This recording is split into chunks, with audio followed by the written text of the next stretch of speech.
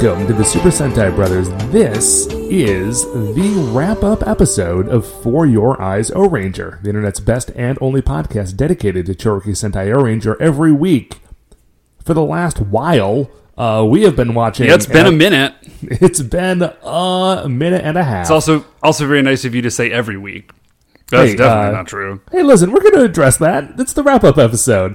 Most every week for the last year plus, we have been watching an episode of Chouriki Sentai O-Ranger. We have been sharing our thoughts about it with you, the listeners. And this week, finally, we are talking about the whole series all at once. Mm-hmm. Welcome to this. Let me open up a cold bev real quick before we get rolling. And now the bev has been opened, Dave. Let's also open this discussion. O-Ranger. What do you think? Well, okay. I actually feel a little bit bad because I feel like we sort of covered some of this stuff last week. And I do have some beef with O-Ranger. And my beef with O-Ranger is that they made me love it and now it's over.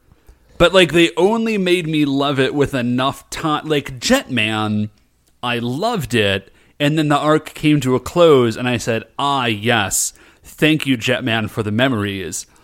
O-Ranger, they made me love it, and then they stopped, but I didn't love it for long enough to like, for the ending to be satisfying. Like, now I care. Now I'm interested. Now I really want more O-Ranger. Right. Okay, so let us then, if we're talking about O-Ranger making us love it, and then, being upset at it after that, why don't we talk about the things that we loved first and then the things that we are upset about afterwards? What do you like about O-Ranger? Because there are things that we like about O-Ranger. Yeah, there definitely are things that I really like about O-Ranger. So, first thing I love about O-Ranger, I think O-Ranger had a fantastic supporting cast. Yes. Between the Chief, who was fantastic. He's not... Man, those last two episodes, it might be the Chief and the Chief. Like, that's a pretty close to a dead heat at this point for me.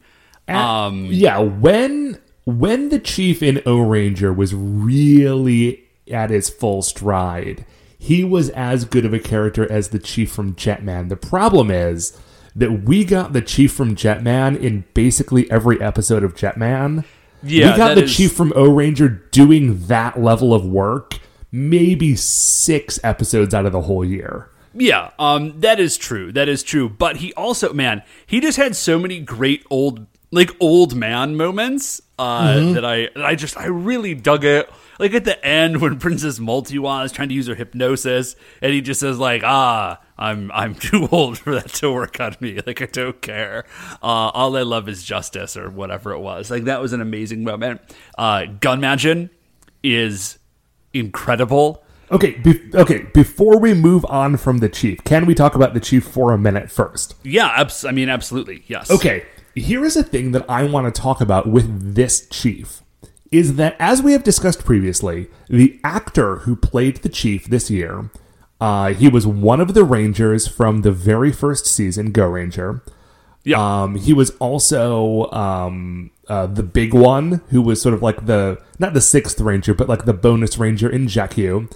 Yeah. And he has played a number of tokusatsu characters throughout the year. Yeah, he's been in Kamen Rider. He had a big role in one of the Metal Hero series. And then he also was in, I'm trying to remember what it was called, but basically like a tokusatsu show that I don't think ended up actually being a series. I think he was in like it was a one-off. Yeah, it was a one-series thing. And so, do you remember the name of it? Oh, gosh. I think we might have even talked about it last week. We did, I don't think we did, actually. But was that not on the air? Well, in any case, he was the star of a totally different show. Yeah. So the thing that I... Go ahead. I was just going to say, the thing that I think that really does is, like, this dude has had a lot of longevity in tokusatsu shows. Right. And I think that the people who were watching it when this show came out probably would have recognized him as a veteran of the genre, right? Yeah, I mean, I would imagine so. Or at least some people who were watching it were. It kind of makes me wonder, and I realize I interrupted you, but I'm going to finish this thought real quick. It kind of makes me wonder if it is kind of like, do you remember, it was like the last episode of the Matt Smith run of Doctor Who. Oh, yeah. Right? And when Tom Baker, the fourth Doctor, shows up in that thing, you see him and you're like, oh my gosh, it's Tom Baker. That's the fourth Doctor. Like, that is this classic guy. And there's so much sort of emotional resonance around just seeing that actor that even though his part is relatively minor, but it's so good. Like, oh my gosh. It feels so significant. I kind of wonder if anyone watching O-Ranger at the time had a similar feel about the Chief in this show. You know what I mean? Yeah, that makes a ton of sense because I think this is the This was what season is this? This was an anniversary show. I think it was the 20th year. So, I mean, if you think about it, if somebody was 10 or 11 watching the show, they grow up, you know, so they're 10 or 11, say they have a kid at 21 or 22, so that there's a very real possibility, basically, that somebody would have seen him in Go-Ranger or Jackio and then have been watching O-Ranger with their kid and seen him come on. And I feel like that's a really cool thing that we, as people watching it years and years later, like, don't get that vibe. But I do wonder if that was part of it then. Yeah. So I think that is super cool. And then I think also, like, being in so many tokusatsu shows, in so many sorts of different roles, I think probably gave him a lot of insight into tokusatsu and into the Sentai series and, like, what makes these shows so great. And I feel like he brought a lot of that to the role. I feel like he very clearly kind of understood what made the show great and where the show was really good, and did a lot to play that up and create this character of the Chief to give the other characters something to sort of bounce off of. So yeah, I really feel like the actor really did a great job. The role was even very good. Honestly, my main complaint with the existence of the Chief in this series just has to do with the fact that he was not given a lot to do. Like, he was very much written as a background character for a lot of the season, and when he wasn't in an episode where it was specifically about him, he was very much like a background player. Yeah, that was a little bit of a bummer, but again, you know, that has nothing to do with the character. That's just, yeah, that was just the writing. Yeah. But every time he was on screen. Yeah, I'm just saying that so that when we come down to ranking who was the best mentor, like, we sort of have it in our minds that, like, you know, that's all part of it. Yeah, no, I think it absolutely is. So I love the Chief. I love Gunmagin. As crazy as he drives me, but, like, Gunmagin was great, and straight up, like, give me Gunmagin over Ko any day of the week. Okay, well, Gunmagin versus Ko, I feel like, is not the conversation we need to have. I feel like when we're talking about Ko, we need to talk about Ricky. When we're talking about Gunmagin, we need to talk about Ninja Man. Okay. Because Gunmagin and Ninja Man, I feel like, are very analogous characters. I think you were right. You know, I dig Ninja Man, and I think Ninja Man also had, well, yeah, I think Ninja Man did have a lot more play than Gunmagin. Like, he was just around more. Yeah, he was. But I think I like Gunmagin more. Yeah, I do. I like Gunmagin. The weird thing about Gunmagin is the thing that makes him, like, weird and problematic. Not problematic in, like, a, I don't know, Yeah, not like capital P problematic. Yeah, not like capital P problematic. Like the thing that makes him sort of annoying. Is the things that make me annoyed with Gunmagin are actually the things that make him great. Because they give me a lot of hooks for like weird headcanon-y stuff, which is like what you have to do. Like, if you watch enough Sentai, guys, what you will realize, it's sort of like playing open-ended RPGs. You have to invent, you don't have to, but I often find myself inventing, like, I have my own mini game, like, I have my own story that I have invented that I am playing through. So, like, when I'm playing Skyrim, like, I am playing Skyrim, but I am also playing the story that only exists in my head, right? Yeah. And when you watch Sentai, there's so many gaps in the story that you do have to come around to, like, you like Gunmagin, the character that they give you, but you also have to have a Gunmagin that only lives in your head. You have to have your heart canon about Gunmagin in order for him to make sense. And so the only thing that makes sense to me about Gunmagin, like, he has to have these rules, right? Mm-hmm. Like, somebody has to wish, and he has to do this thing. But, like, clearly the wishes don't actually matter, because he only answers them if he likes them. Like, he's got all these bizarre rules, and they seem to be totally self-inflicted. So I really like the heart canon version of Gunmagin, where, like, he's too powerful. Like, he's too mighty of a warrior, and so everything is, like, weird and boring, and so he has to invent these new rules to make it interesting again. Like, everything Gunmagin does with a metaphorical hand behind his back. Yeah, it does kind of feel as though the version of Gunmagin that we get in Ohranger is the adolescent stage of a character that when it was a child was Ninja Man.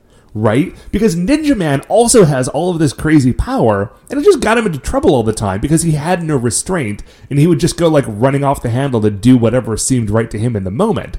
So it's kind of like, what if you took Ninja Man, gave Ninja Man the realization that like the things he was doing were not great all the time, and then like had him build his own set of rules about like, okay, well, if I'm going to live a life where I get to like exercise my power and help the world, but I don't fall into these weird traps where I sort of get ahead of myself, how do I do that? The end result is maybe Gunmagin. So does it go like Ninja Man? Is like the Poke Evolution here, like Ninja Man, Gunmagin, Kakure Daishogun? Like, is that... Yeah, I think maybe, because by the time you get to Kakure Daishogun, like, that's another giant robot with autonomy. And, you know, maybe not all of its decisions are the best, but generally speaking, it has matured to the point where it can really sort of direct the action and move in a way that is beneficial towards humanity.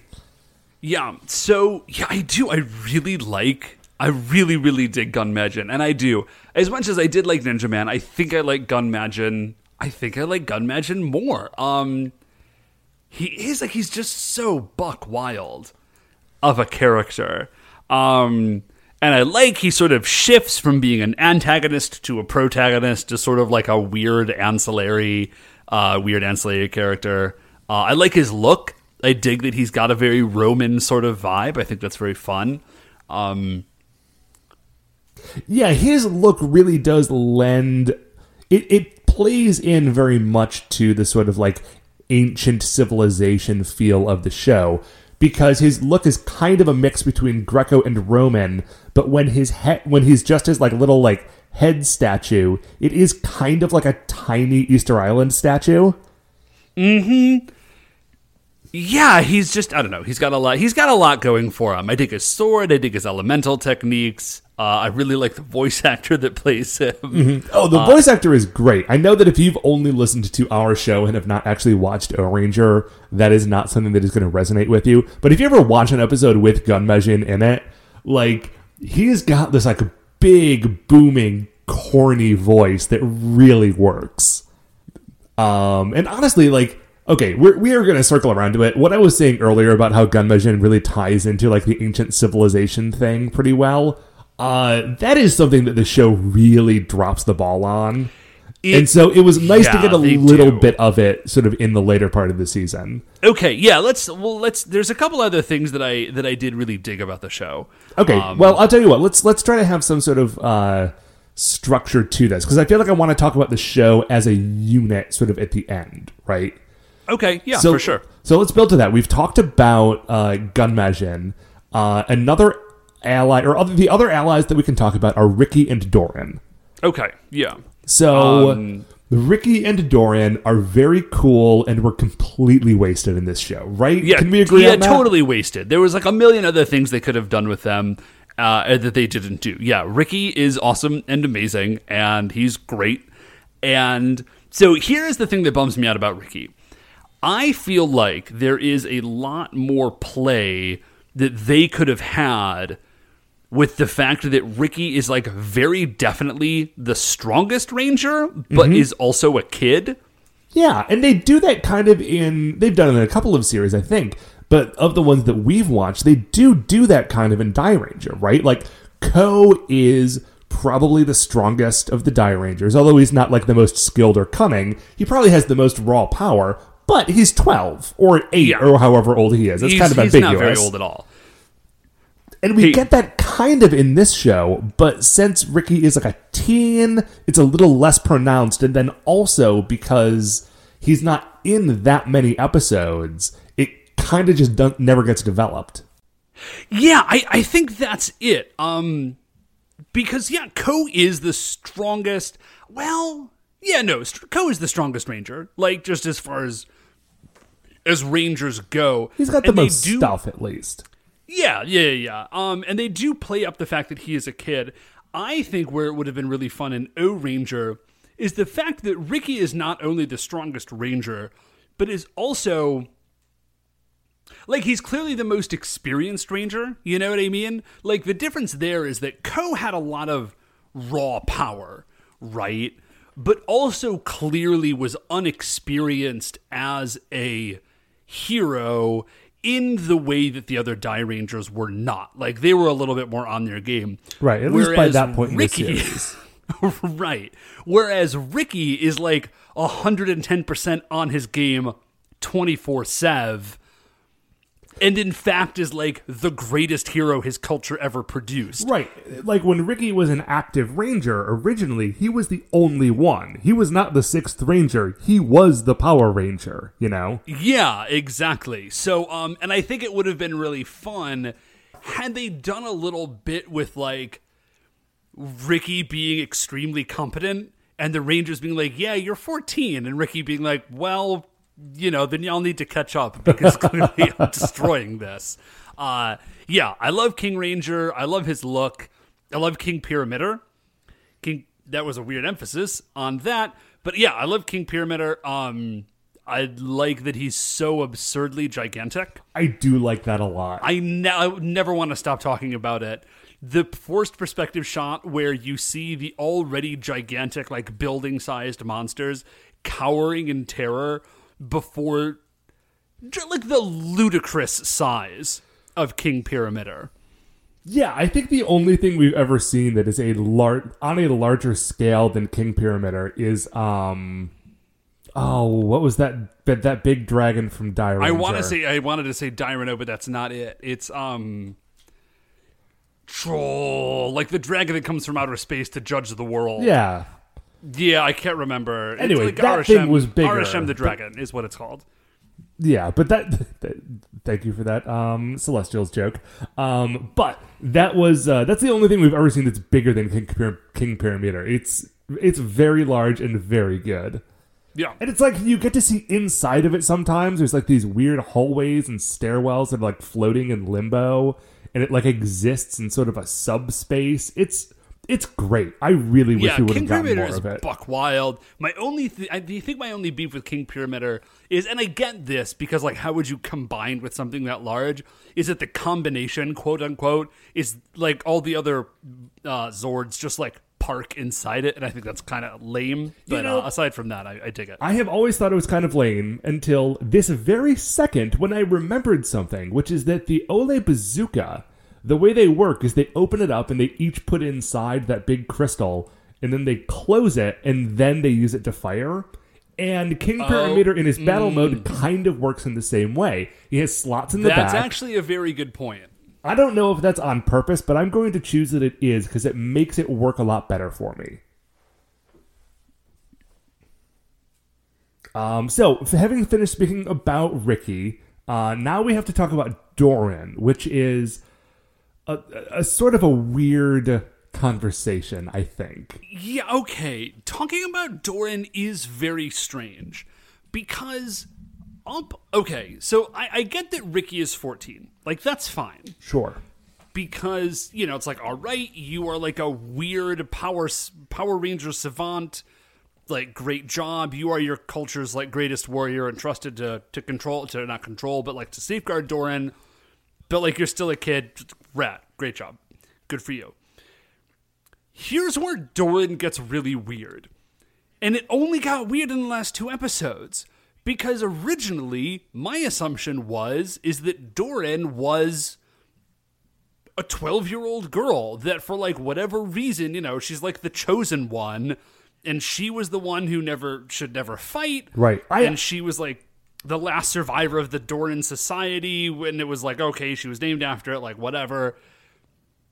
But she's just, like, she is, in fact, like a 12-year-old girl, however old she's supposed to be. Yeah, I genuinely thought, as we were going through the series, not that she was a special Doran, but that she was the only one of the Doran from the early civilization that hadn't been killed. Like, Yeah, she was just what was left. Right. So that all made sense with the idea that, because the way she acts, like, she just acts like a kid, which, cool, right? That makes sense. She's a kid. Except now it turns out that she's not. She's like an immortal energy life catalyst from another dimension, potentially? Yeah, and she doesn't, like, she's not young and she's not very old. She's ageless, right? So, like... Right. But ageless in a way that is still definitely 10. Yes, it's very weird. Like, had they made her look 10 and given her dialogue... And, like, we get a little bit of it, where she says, like, oh, Rangers, you have, like, a great power inside you, and it's your heart, and you need to, like, do all of this stuff, and, like, then you'll be victorious. There's a little bit of, like, ancient wisdom in there, but it does throw, like, a really weird cast on what was originally perceived, to me at least, as, like, very innocent childhood frolicking, where it's like Ricky and Doran, like, oh, hey, Ricky and Doran together again, like, happy children. Great job. Yeah. Okay, so when we were setting up to do this episode, I asked our followers on Twitter, like, hey, if you have any questions about the series or what we thought about it, let us know. And I'm going to bring one of them up. I was going to save them all to the end, but this one I think I want to talk about now. This is from...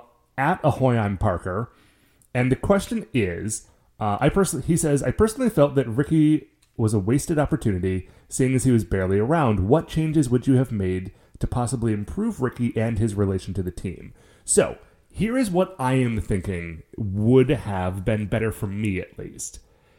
Sure, I feel like I actually kind of already answered that question. Okay, well, you've already sort of answered it for Ricky, but Ricky and Doran go hand in hand, and this is how I would have made Doran work better for me. Everything that happened with Doran in the last 2 episodes should have happened 15 episodes earlier. Like, those things should have happened when Bomber the Great died and Bulldoned came back as Kaiser Bulldoned. Like, when all of that stuff happened, that's when we should have gotten the background information on Doran.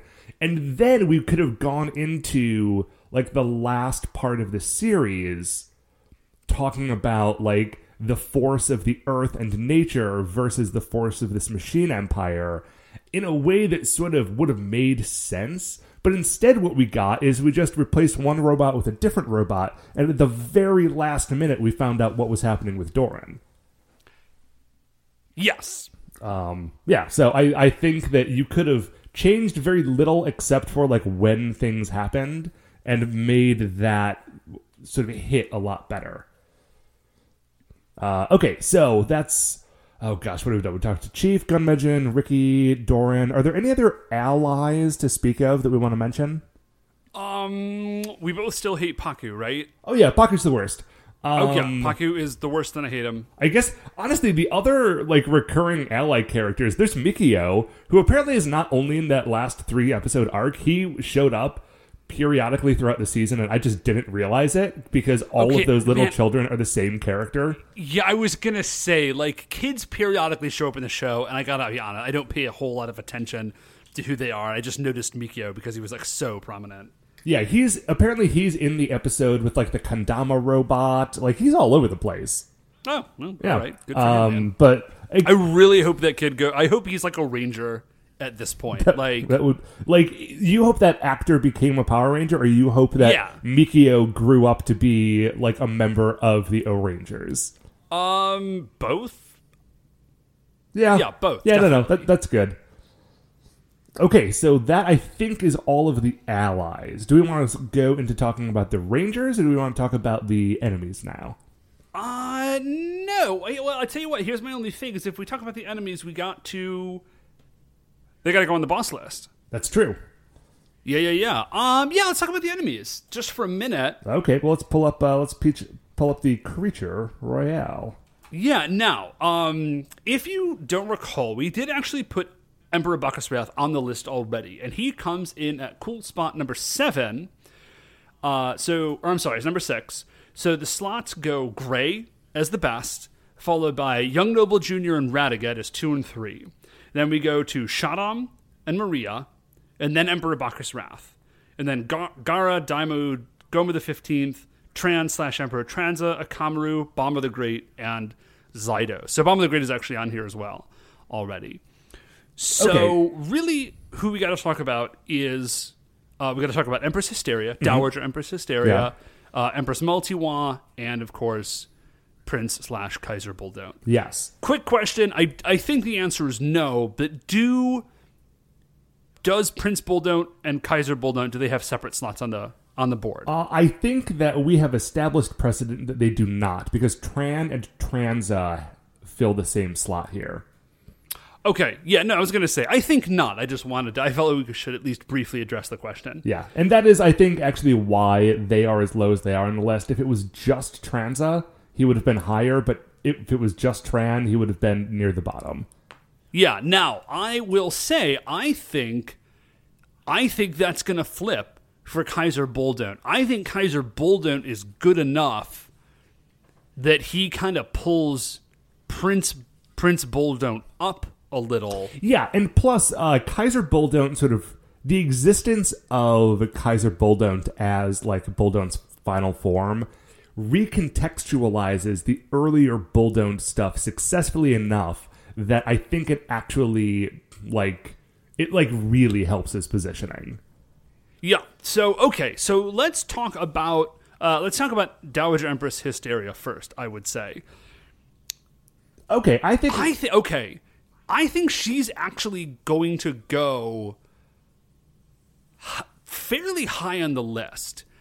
I think the only thing that is going to ultimately limit her is kind of her lack of screen time. Yeah. Starting out, she occupies a very interesting position in the boss characters. Because all the other boss monsters are all kind of pulling for themselves in a very real way. Like, Shaddam and Zydos and Gara, like, they sort of work together, but they also definitely don't, right? Right. And Empress Hysteria is really interesting. Because she is a villain, like, she comes up with her own monsters and she sends monsters to Earth. Not as much, but she does do it. And so she is a villain, and I think in her own right. But she's also definitely Bacchus Wrath's wife. And she's also definitely Buldone's mom. Yeah, and at the very end, she is like a robo grandmother. Yeah, and so, like, that just makes her really... She's just really interesting because it puts a whole weird spin on her villainy. And then, of course, her face turn at the end where she like saves her kid and she's like telling her own villainous son to like not attack, maybe not attack Earth, but like, you know, don't threaten to stab a baby. Yeah, I think that she's a tough one to rank because, as you say, the moments that she gets are very good. But sort of like the Chief in this season, the moments are great, but they're very few and far between. Like, for most of the series, Hysteria is very much a supporting cast character. Yeah. Well, I think she remains a supporting cast character, but she's a really good one. So I'm going to say, just real quick, I am going to say that Transa is that's my floor on that one. I think she's definitely better than, I'm more interested in her. I dig her more than Transa. Okay, that works for me. I was actually going to say that my floor was Goma the 15th. I think that she... I thought about it. She brings more to the table than him. Okay, I do need you to remember that Goma the 15th has a weird cracked egghead and has like a floating pillar throne room. Sure, and is an obsession with pinwheels. We all remember. Yeah, and literally fishes a boy out of hell. He does fish that boy out of hell. Yeah, so let's not... Okay. I feel like sometimes we're a little guilty of like letting the pasts like... Oh, absolutely. And overtly gild or tarnish someone. And I just want to remember how buck wild and amazing Goma the 15th is. I think I mostly agree with you. Because the thing that makes Goma the 15th great is that he's just so bizarre. Yeah. And the thing that makes Empress Hysteria great is that she's genuinely like an interesting character. And so I think she beats him out, but I didn't want to dismiss it out of hand. Okay, so I think that she goes above Goma the 15th, but I don't actually think she goes much higher than Goma the 15th. Because above Goma the 15th, we have Daimao, like the main boss of Kakuranger. Again, not the most interesting boss of Kakuranger, but he also had a very late game like ramp up to how cool and interesting of a villain he was. Yeah, no, I agree. I think that's really it. I do think she's better than Goma the 15th, but I don't think she's more interesting or cooler than Daimao. Okay, so let's just slot her right in there. That puts her as number 9 on our list of boss villains, right? Yep. Okay, so then why don't we talk about Empress Multiwa? Okay, Empress Multiwa. She's fine. She's fine. I think the most interesting thing about her is that she kind of shows up out of nowhere, and like she's a plot catalyst in a lot of ways, and she has that going for her. Like she shows up out of nowhere and she like drops super crazy bombs on the Rangers and like changes the whole course of the story. That doesn't make her terribly interesting. Right. The problem with her is that we only get her for 12 episodes or something, if that. Yeah. So there's not a lot of time to establish her character other than like she's Hysteria's a niece. She marries Bulldont. She's the one who shoots Doran, but that kind of could have been anyone. Yeah. Honestly, man, like I'm looking at this list, and the only person I think... You know what? I'm not even going to say that. I think she might actually be at the bottom of the list. Yeah, Zydos. Zydos was never Zydos is useless, but at least he's interesting. Zydos wasn't useless. Okay, maybe you forgot that Zydos' head is a volcano. Okay, his head is a volcano, and that's very, very good. And he always had the most interesting villains. Like, he always brought the coolest villains to an episode. He always brought the most interesting, funnest / most useless villains. Yeah, but you could... Zydos' plans are always terrible. Like, they never work at all. But you could always rely on a Zydos episode being a good episode. And, like, Empress Multiwa, I feel like... I do not think of her as fondly as I think of Zydos. No, yeah, I'm with you absolutely. I just don't want to, I don't want to give a false impression about Zydos' efficacy as a villain here. But I think Empress Multiwa is actually at the bottom of the list. I don't have any problem with her. Yeah, it's the same reason that Bomb of the Great's that far down. Yeah, I was looking at Bomb of the Great, I'm like, Man, even the Bomber the Great is more interesting than Empress Multiwa. So yeah, I'm comfortable with her at the bottom of the list at the new slot 15. So now we have Prince / Kaiser Buldoned. Kaiser Buldoned. Okay. So Prince Buldoned is the worst. I hate Prince Buldoned. But all of this, as you said, I think the way that he ends up and the fact that he like grows up so quick, like, you know, sort of like artificially quickly, does recontextualize the weirdness of having this like boy dog robot rolling around at the beginning. And Kaiser Buldoned is actually pretty rad. Yeah, Kaiser Buldoned actually is great. Yeah, he's got a cool motivation, which is you know, like, I'm a villain and so I'm here to destroy Earth because that's my thing. But also, he's in it for his dad. Yeah, like, there's this like is a family he's a legacy villain. Thing. So here I guess is the question then, is he better or worse than Emperor Bacchus Wrath? Ooh. And I know it's been a while since we've seen an episode with Emperor Bacchus Wrath because he dies part of the way through the series. But like, okay, sometimes Bacchus Wrath was just like a big, angry, like, space king who sent mean robots down to fight. I think but that's a baseline. Every villain on this list, except maybe Gray and Young Noble Jr., has times where, like, nah, you're a villain. Like, you're a villain and you send a monster, and like that's kind of it. I'm also going to say Akamaru was never that way. Akamaru, like, he's near the bottom of the list, but he came hard every single time he showed up. Yeah, that is a good point. Man, should Akamaru be slightly higher? Should he be higher than Tran and Trans? Anyway, no. Trans is really good.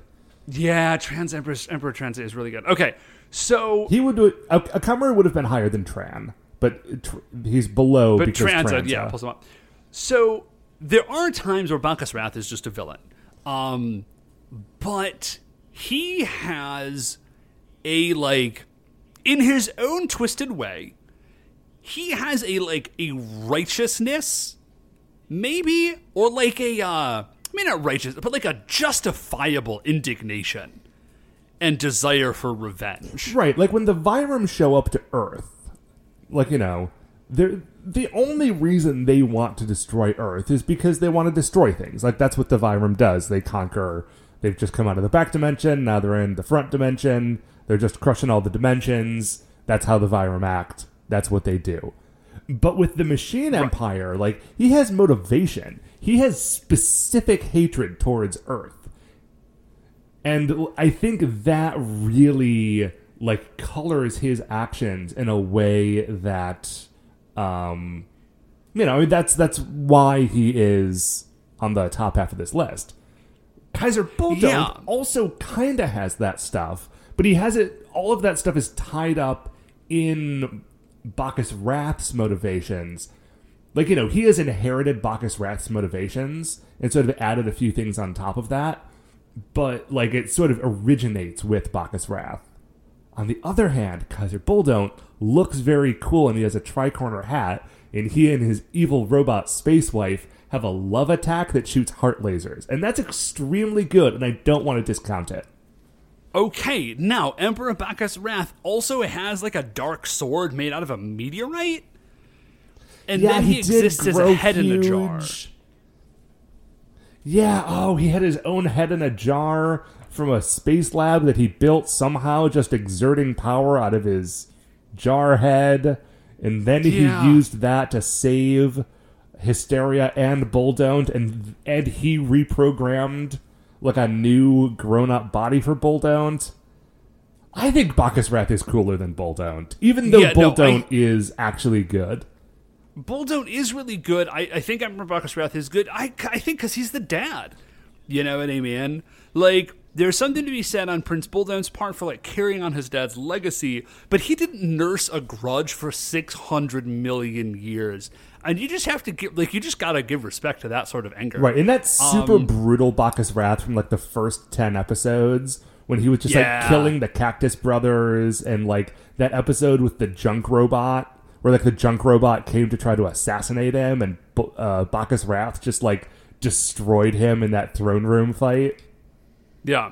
So, if that is the case, does he go right below? Like, is he better than Gaara? Man, Gaara's also real good, though. Gaara does have that whole thing with Kujaku.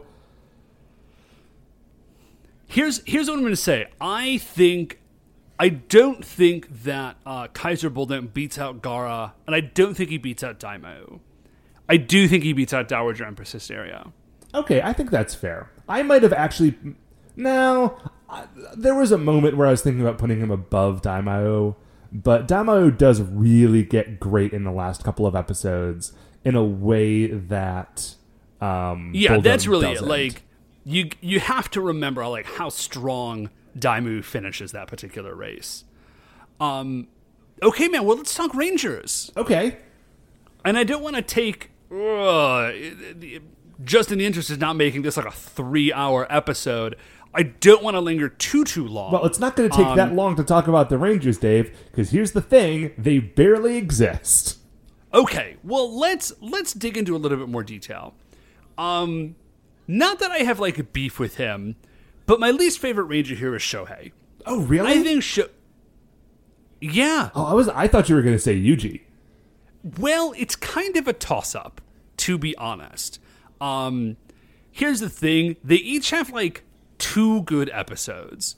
Shohei's really great in the episode where his limbs get turned to gold and he's, like, fighting through it. He's also really good in that episode where he has to box and he breaks his hands. He is really good in that episode. Yuji has a really good episode. He has like some more heartwarming where he like connects with a monster, and so that's really good. That's also very good, yeah. But like by a slim margin, I say Shohei, but Yuji's like pretty much in the same boat. And the truth is, like, they're both just kind of non-entities. Like, they're there. They each have a few good moments where, like, remember, like, when Goro says, like, we're not going to lose, and Yuji just says, like, yes, sir. Like, that's a great... Yeah. I love that. Okay, so in previous seasons, and I think this is something that we've discussed in all of the wrap-up episodes, like, there's always a few characters who get sort of short shrift from the creative team, right? Like, in Dairanger, Rin and Kazu don't get nearly as much as the other 3. In Jetman, Akko and Raita do not get as much as the other 3. In Kakuranger, Saizo and Seikai don't get as much as the other 3, right? Like, that's just... Yeah. Like, there's only so many times that they can highlight a character, and so there are some that only exist sort of on the periphery. They get a couple of good moments, and you end up liking the character, but there's not that much to them. In Ohranger, I feel that way about almost all of the Rangers. Like, all of them have good moments, but you kind of never really get to know any of them. Like, you get to know certain, like, characteristic traits, but, you know, not in the same way that I felt like at the end of Dairanger, I knew Shoji, and, like, I knew Daigo. Yeah. No, I think that's a very good way to say it.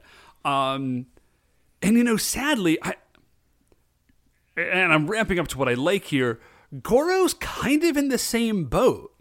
Oh yeah, like as a captain, he's cool, and he does have a few good moments. Absolutely, there's a lot of good Goro moments. He is like a capital R Red Ranger, capitals R's Red Ranger. You know, like and in a way, actually, I think that might actually kind of be the problem with Goro, is that he's. You know what the problem with Goro is? It's the same problem you get in like poorly written Captain America stories. If that makes sense. Yeah. Like he's all Boy Scout, but there's nothing, like there's no nuance to it. There's no depth. Like Ryu, total Boy Scout, right? Mm-hmm. Like total captain, in charge, running the whole thing. but there's character progression there. Like, there's growth and change and nuance to Ryu's character that we don't see for Goro. Right. He is like a straight edge, like Ryo is a straight edge Boy Scout, like, by the rules dude. He's also a complete mess. And he really has some stuff to work throughout the course of Jetman, whereas Goro he's just also doesn't. He's also a very posh boy. He's the poshest boy, Dave. He attended Sky Camp. Yeah, so Goro. Okay, so now let's move on to the Winter Rangers. Yeah, I like the fact that the two good okay, I love Juri. Juri honestly doesn't get much, if any, more character development than the three guys. I do really like her. Okay, maybe I'm feeling like she gets a little bit more, but maybe it's just because her high points in my mind are so much higher. Mm-hmm. But yeah, I love Juri, and I think what I really dig about Juri is just how hard she kicks people. Like, just how hard she kicks people. She kicks people so hard. And then the realization that she also is really into, like, collectible toys. I dig all of that. So Juri's great. And let's spend at least a few minutes talking about Momo. Yes, okay, so before we get into this, there is something that you may not know about Momo. I'm sure there's a lot of things I don't know about Momo. Okay, I yearn to know more, though. So we got messages from a few people on Twitter that one of the reasons that Momo was so heavily focused in the series, especially as it was getting towards the end, is that the actress who played Momo was also like an idol/TV presenter. Like she was famous for something outside of Ohranger that I think she was doing at the same time. And so part of it was them like just using her because she was a famous face. And I think that actually, according to Alex D, Alex, what is your Twitter handle? Oh, it's just that Alex D. Alex said that apparently at some point in interviews later, the guy who played the chief said that the actress was actually kind of like a pain to work with about that sort of thing, that she was a little insistent that she got more screen time. Well, I didn't need to know that, but okay. Well, honestly, like, that might be a shame, but even if that is the case... But it works for us, because we do get more Momo. Yeah, what we got out of it is that there is one character in this show that we actually got to know, kind of. And what we got in that character was someone I really liked. Yeah, so I'm trying to, like, kind of put my finger on like what it is about Momo that I dig so much. And I'm gonna quote friend of the show Shannon Maynor when she talks about like the best Pink Rangers, and I think Momo is a really good example of this. They have a weaponized femininity, but like scaled up for giant robots. Again, that's a quote. Did not come up with that. I was just tickled by how she said it, and I think we do really see that in Momo. Mm-hmm. She is in a way that I kind of often expect maybe a Red Ranger to be, but not with the same flavor. Momo really feels like the beating heart of this team in a lot of ways. Yeah. And in a sort of a real come-behind way, because in the first, like, maybe third of the series, she might even be the least featured character. Is that true? Maybe I'm just remembering it weirdly. No, because up until her first kind of feature episode with the weird, like, not time traveler, but like time warpy, the guy illusionist guy who made like a weird illusion dimension, and he wore a Napoleon costume. Like we really didn't see much of Momo kind of at all. I think she was there, obviously, but not in the same way that she did in the sort of latter half of the series. She's also the only person we ever really got any backstory from. Like, maybe it was only just that one episode, but... Okay, here's another opportunity to ask one of these Twitter questions. So another one of the questions from Peter Melling at pmel2293 on Twitter.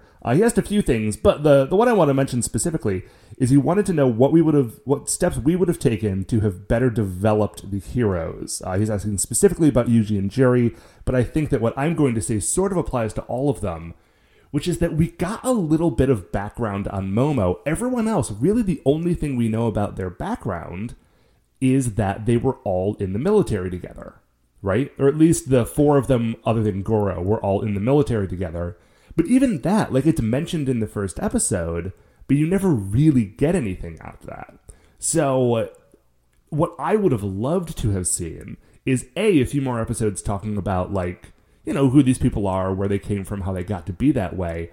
But I would have loved to have had a few episodes that really had callbacks to, like, earlier missions that they had worked on together before they were O-Rangers, and like how their relationships developed, because since they all came in together, there was no need for the writers to say, like, okay, well then these people need to get to know each other. Like, no, they already know each other. Like, that's the whole thing, which on one hand is great, like, because, you know, it really gives you an opportunity to just hit the ground running. But on the other hand, now that I'm looking at the series sort of in retrospect, I feel like that was a missed opportunity, you know? Yeah, no, I agree with you. I think that is the biggest thing, and it's sort of what we've talked about in the last couple of minutes, is that we just don't really know who these characters are beyond they've got heart and they're O-Rangers and they're here to save people, and, you know, like, Juri likes toys. Right. Like, beyond that, like, we just don't have any real insight into who they are. And so it just makes it hard to get traction on it. Like, yeah, I feel a little bit bad talking about Jetman. Okay, let me talk about Kakuranger. Yeah, because Kakuranger also really lets us know who most of these people are. Yeah, like, I won't talk about Jetman for once. Like, Kakuranger, you know, like, Tsuruhime. Like, we really know what's up with Tsuruhime, right? Right, we know. She's from an Asian ninja family. Like, we know who her dad is. She's got these two adopted brothers that turn into dogs. Yeah, right? Like, we know her, like, surrogate father, butler, Alfred figure. And then for, like, Jiraiya, we know all about Jiraiya's family. We know about his life growing up in America. We know about his dad's best friend who betrayed him and, like, murdered him because he was working for, like, a secret monster lord of assassins. Like, we got a lot of stuff on these characters. Whereas Shohei... Yeah. I don't know anything about Shohei. I know I like Shohei because the actor is very good at making good facial expressions. That's what I know about Shohei. Yeah, or, like, we could go back to... Like, we could go back to Dairanger even, and, like... Ryo, like, we don't know a ton about him, but, like, I know that dude wants to be make the world's greatest dumplings. I know that. Yeah, I know he's got a sister. I know that, like, he's got a whole messed up family situation, and that his dad is Darth Vader. We do know a lot about his past, because his dad is Darth Vader. I did forget about that briefly. You know, but yeah, like, Daigo falls in love with Kujaku, and he works in a pet shop, and, like, you know, there's all these things that I know about these characters, and in O-Ranger, I never got any of it. Which is not to say that I didn't enjoy watching them do their thing, but at the end of the show, looking back on it, like, that ultimately is what is going to hurt it in our sort of final rankings the most, is that most of the character development that happened in this show happened with the Baranoia Empire. Yeah. All right, I guess that's sort of our... I think that's the answer to that question is, like, I just want to know who more of these characters. Okay, so we've talked about all the characters. How do you like, Dave? I know that very often you are in it for the giant robots. How do you like these giant robots? Okay, I do really like these giant robots. Ultimately, I will say, what bums me out about the giant robots here is that I feel like they take a step back in terms of coolness. I feel like O-Ranger Robo is a much cooler robot than O Blocker. Oh, really? I feel the opposite. I think O Blocker is actually very cool. Like, O Blocker is cool, but O Blocker's theme is shapes. And that's... I like the fact that he has two swords. Like, that's cool. And I like the fact that he has a giant star head. That's cool. But aside from that, like, O Blocker's thing is that he's shapes. Yeah, and that's kind of lame to me. Like, O-Ranger Robo is made out of a combination of, like, 5 mythical beasts, and he's got, like, interchangeable heads that all do different things. Yeah. I think O-Ranger Robo is a cooler robot. I think they should have started with O-Blocker as shape robots and then moved into O-Ranger Robo as the finisher.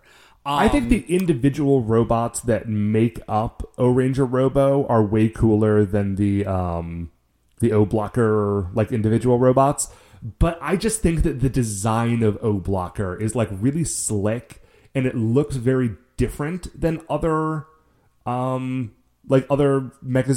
in other series in a way that really appeals to me. Well, I do dig... Okay, like I said, I do like his giant star head. Tackle Boy is fun. I like that he's a wheel. I personally feel like...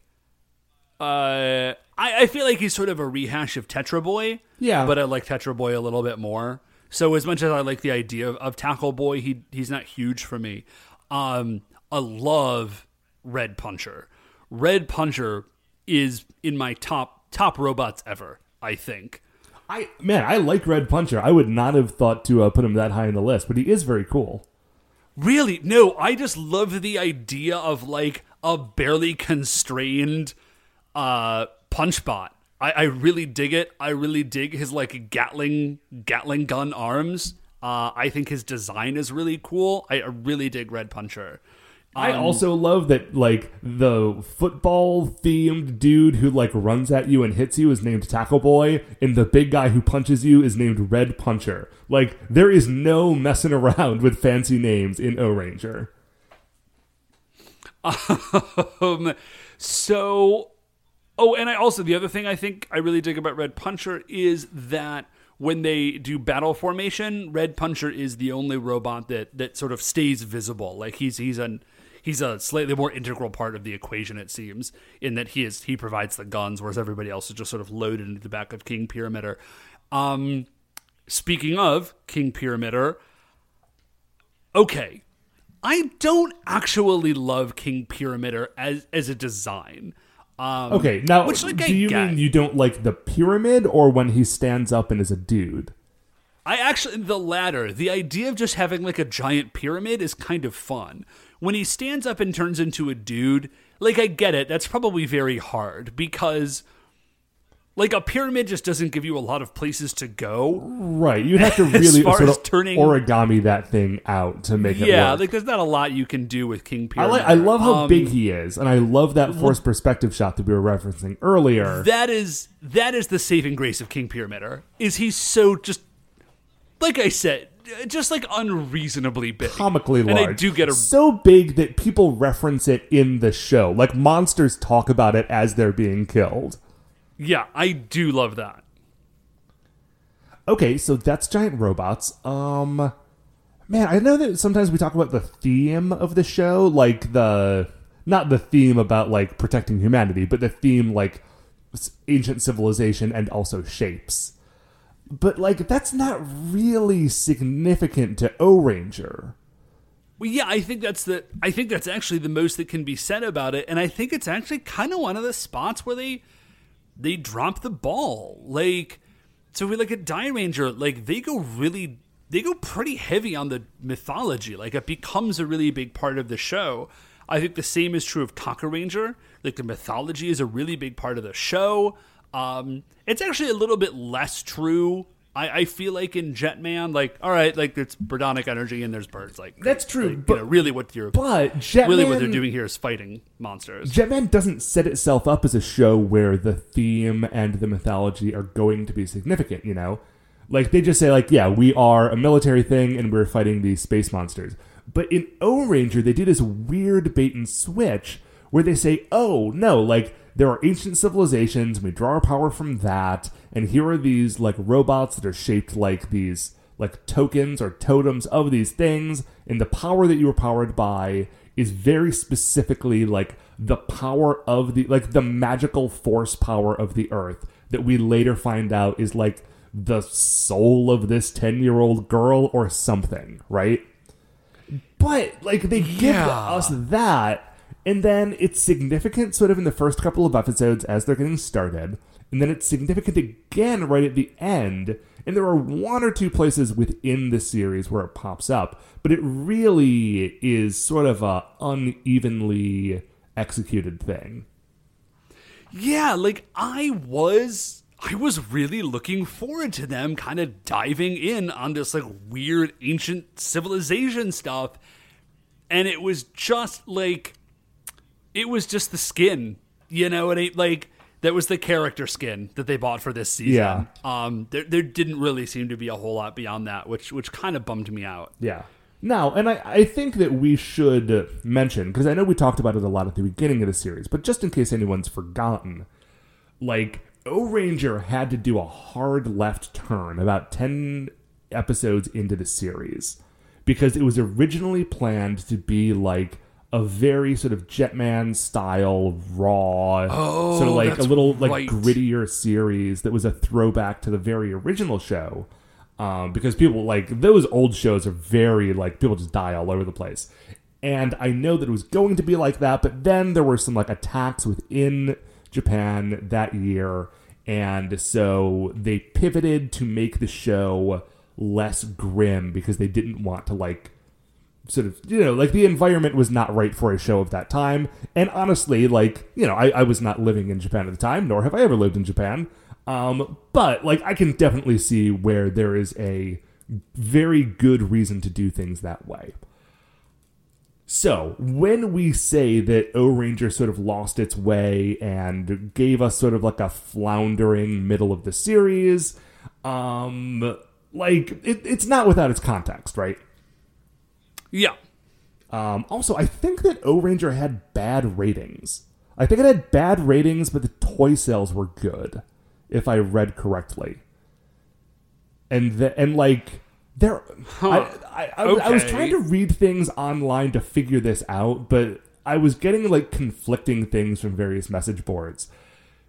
What seems to have happened is either there was some sort of issue with the merchandising where the people who were making the toys, like, really wanted to put more toys in, and also the show wasn't doing super great, but there was good money in the toys, and so they were pushing through.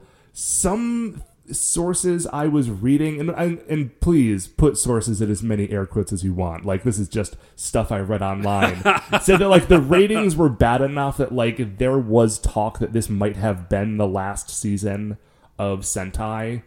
I don't know if that was a ratings thing or, like, an internal squabbles thing or whatever, but whatever the reality of the situation was, O-Ranger was a troubled production that had to make some sacrifices and some shifts. And they did manage to make a mostly fun show with really good moments and a great ending out of whatever mess they were working with. Yeah, so let's not dunk on them too hard. That's a really good perspective, Matt. Because you're right, this does end up being, it is a fun show. It does have a great ending. Like, I'm not mad that I watched it. Yeah. But let's just say, where is it on our list of, this is the 4th season. So right now, I think that our ranking of our, like, best to worst, and again, worst is a very qualified thing. We still loved all these shows. Yeah, I was going to say, I still love these shows. But first place, as it stands right now, gold medal is Jetman, silver medal is Dairanger, bronze medal is Kakuranger. Is O-Ranger going to displace any of those three? You know, again, man, I don't think it is. I don't think it is. No. We just spent the last, like, 40 minutes talking about why I don't think it. I hold that opinion. But but I hold it. I don't think it does. I think it comes in a 4. Yeah. Again, I had a lot of fun with this season. And I also, not only did I have fun watching the show, I had fun doing this show with you. Yeah. And sometimes with Mark. When we actually did it. We did it most weeks. And listen, listeners, I know that this year we kind of we stretched the limitations on how you might define a weekly show here and there. And I really appreciate you not giving us hassles about it and sticking with us. It has thank you. Thank you very much, guys. It's been a long year in many ways. Yeah, and we work as hard as we can to get a show out to you every week. And when we can't, Mark and Brian have been really great about keeping the Spider-Man show going, which is also very fun. So, gosh, is there anything else we want to talk about? I feel like we got more questions than the ones I mentioned, but a lot of them were sort of along the same lines. Like, when did you first begin to like Momo? What would you have done to sort of change things around? At what point did you sort of stop liking Jury as much and start liking Momo more? I feel like we kind of all discussed a lot of that. I never stopped stuff. liking Jury, but... Oh yeah, I always kept loving Jury. There was just less to talk about with her because she was featured less. Yeah. No, the only thing I think to talk about is, again, man, guys, Matt already said it, but thanks so much for listening to the show.